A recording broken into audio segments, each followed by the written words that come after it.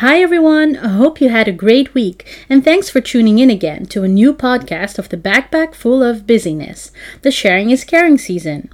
In today's episode, we're on location again in the Philippines, and with my dear friend Mario as our guest.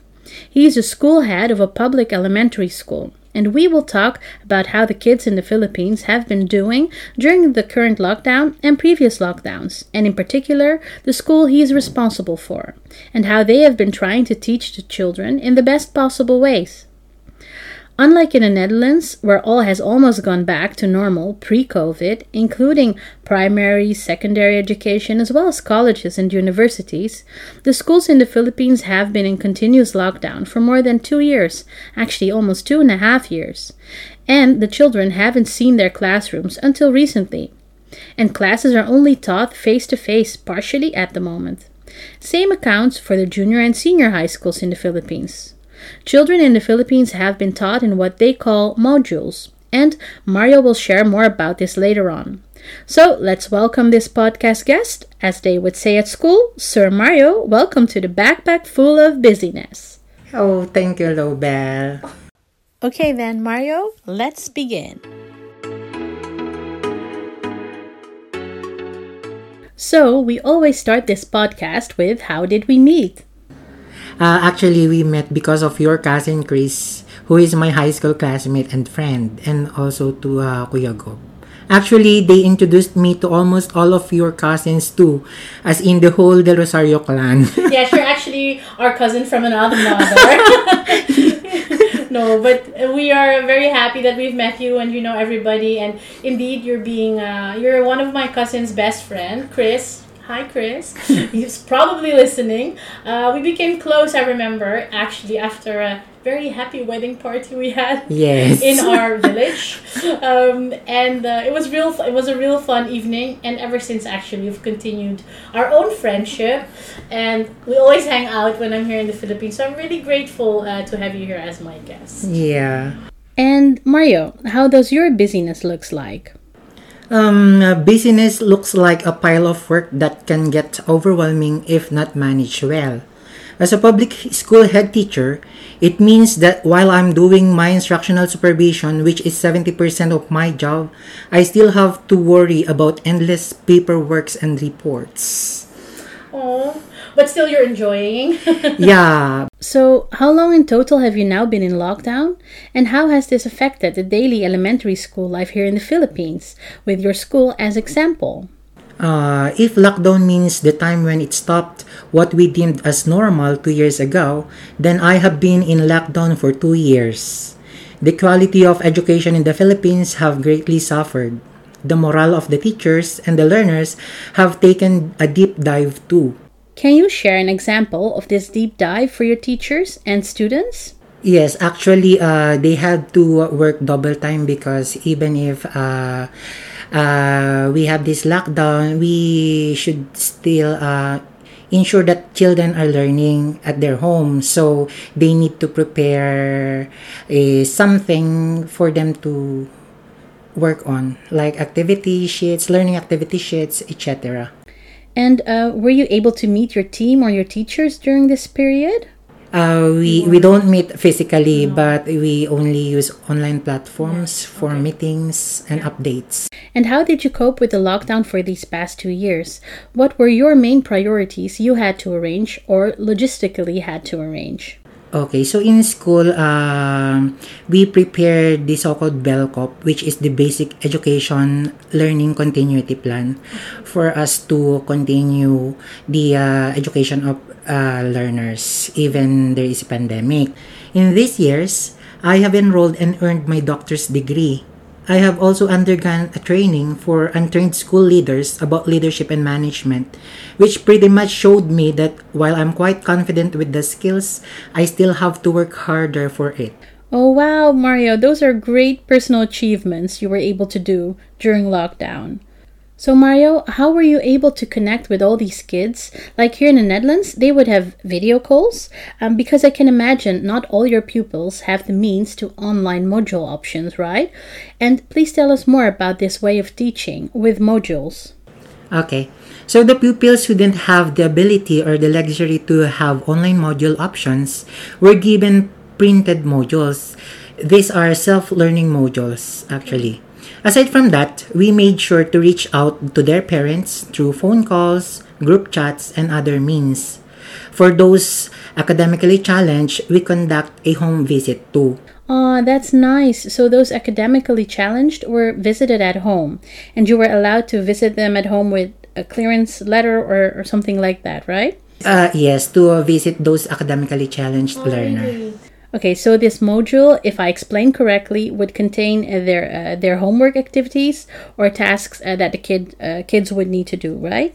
Yeah, it contains files, discussions, assignments, quizzes, and other learning materials. Okay. So in addition to this, you would call parents to explain these modules and give instructions to them for their children. You and your team would do, right? Yes. How to use them. If they have something to ask or for clarifications, we give hotline numbers for them to call. And then when children would finish their module, they will need to submit it? Or how would these be returned to you? Modules are given by week. So after accomplishing all subjects, they will return this to school and then get another module. Okay, so you needed to print module packages at school for each pupil or student, even if there are some kids who were able to have online lessons. Actually,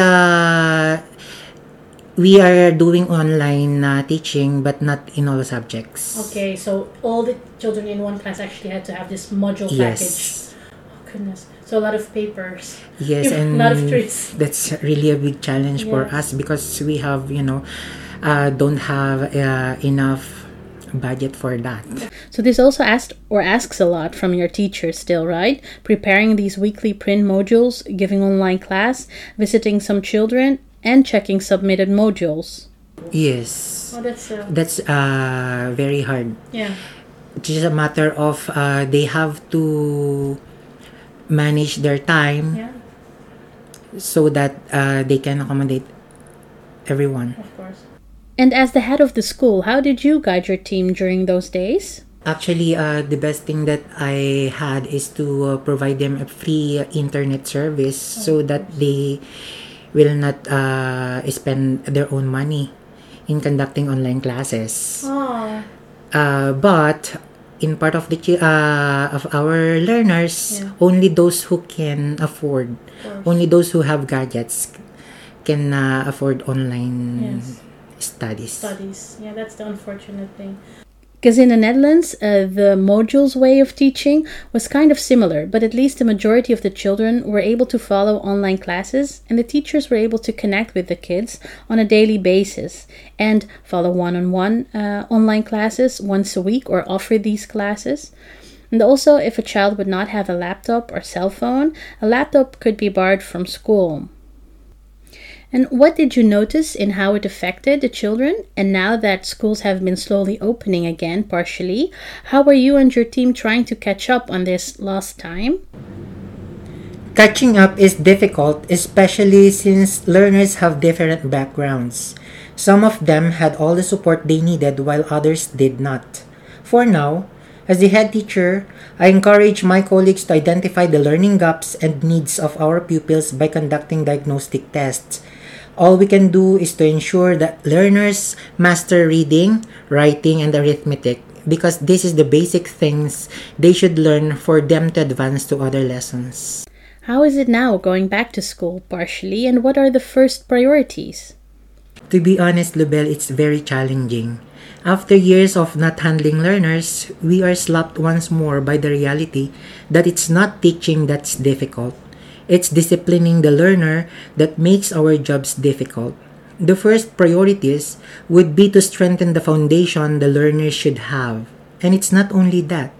Prior to the pilot implementation of face-to-face, we really need to prepare also the learning environment, which I can say is very costly and it's really hard to meet the standards set by the department. The teachers are doing their best to cope up with everything, but it's not too far-fetched. to say that some of the teachers are already drowning or ready to go under because of everything they have to think of. I can imagine this is really a hard and difficult time for the teacher, and a lot of preparations needed and work double time to help these children get back on track. And Mario, were there other challenges you faced during lockdown? And as the Philippines being a large country with different regions and local cultures and dialects, can you share if there were collaborations within a province or between cities? There are challenges that emerge during the lockdown, like for example, the lack of school funding in the production and delivery of modules. Most of our learners struggles with self-studying, also with the parents who don't have knowledge to academically guide their children. That's why in our division, actually, the division issued a memorandum wherein teachers are directed to produce contextualized modules and video lessons that will help learners. In Nueva Ecija, we have approximately more or less 70,000 of learners. 70,000 elementary, yes, elementary school and children. junior and high Junior school. high Yeah. school. Okay. Who will benefit from this? Okay. In each municipality, they ask to create a production team which will prepare videos. Like here in Cuyapo, we are assigned to do tasks in Filipino. Okay. We are going to provide video lessons from first to fourth quarter. Okay. And then to be submitted in the division. Okay. The division will consolidate all the video and will undergo quality assurance Oh, yes. before they give it to all the To post it online. school. Yes. To give it to all the schools in whole of the province. Yes, in all of the SDO annexes in Nueva Ecija. In Nueva Ecija. We also have this DepEd TV, Okay. actually, Oh. wherein some teachers became teacher broadcasters. Oh, that's nice. Yes, and there are times that those video lessons were posted in Facebook Okay. and other platforms. At other platforms. In our province, aside from what I said, Facebook Live, they Yeah. can also watch it in local television. Oh. All pupils, Yes. even if they don't have gadget, if they have their television, they can also watch on TV. Watch it on TV. Yeah. That's a really cool project launched by the Department of Education for the regional local broadcasting. As this has been created by the government next to National Broadcast School TV, due to all these many dialects we have in the Philippines.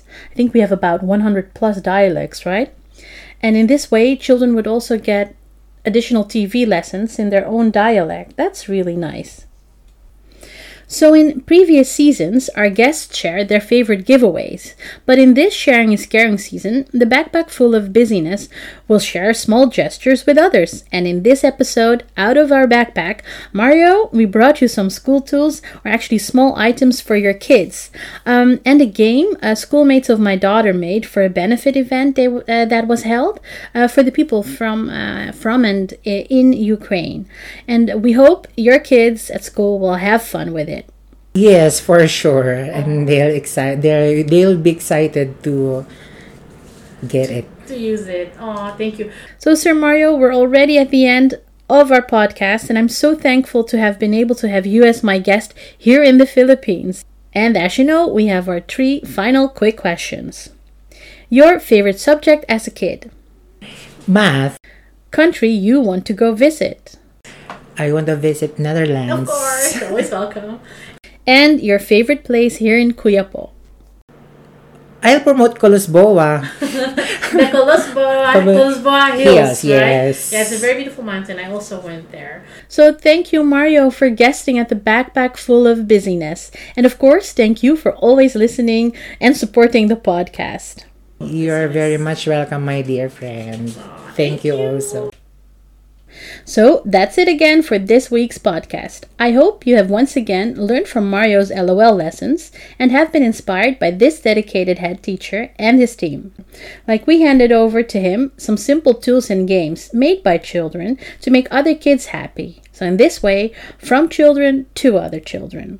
So maybe this coming week, think of a simple gesture you can show or do for another and give the other person a smile on their face and yourself a fulfilling feeling.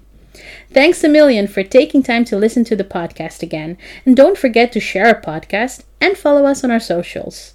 Lots of love from Amsterdam and have a wonderful week ahead with new LOL moments. And please tune in again next week for a new pod of the Backpack Full of Busyness. Bye!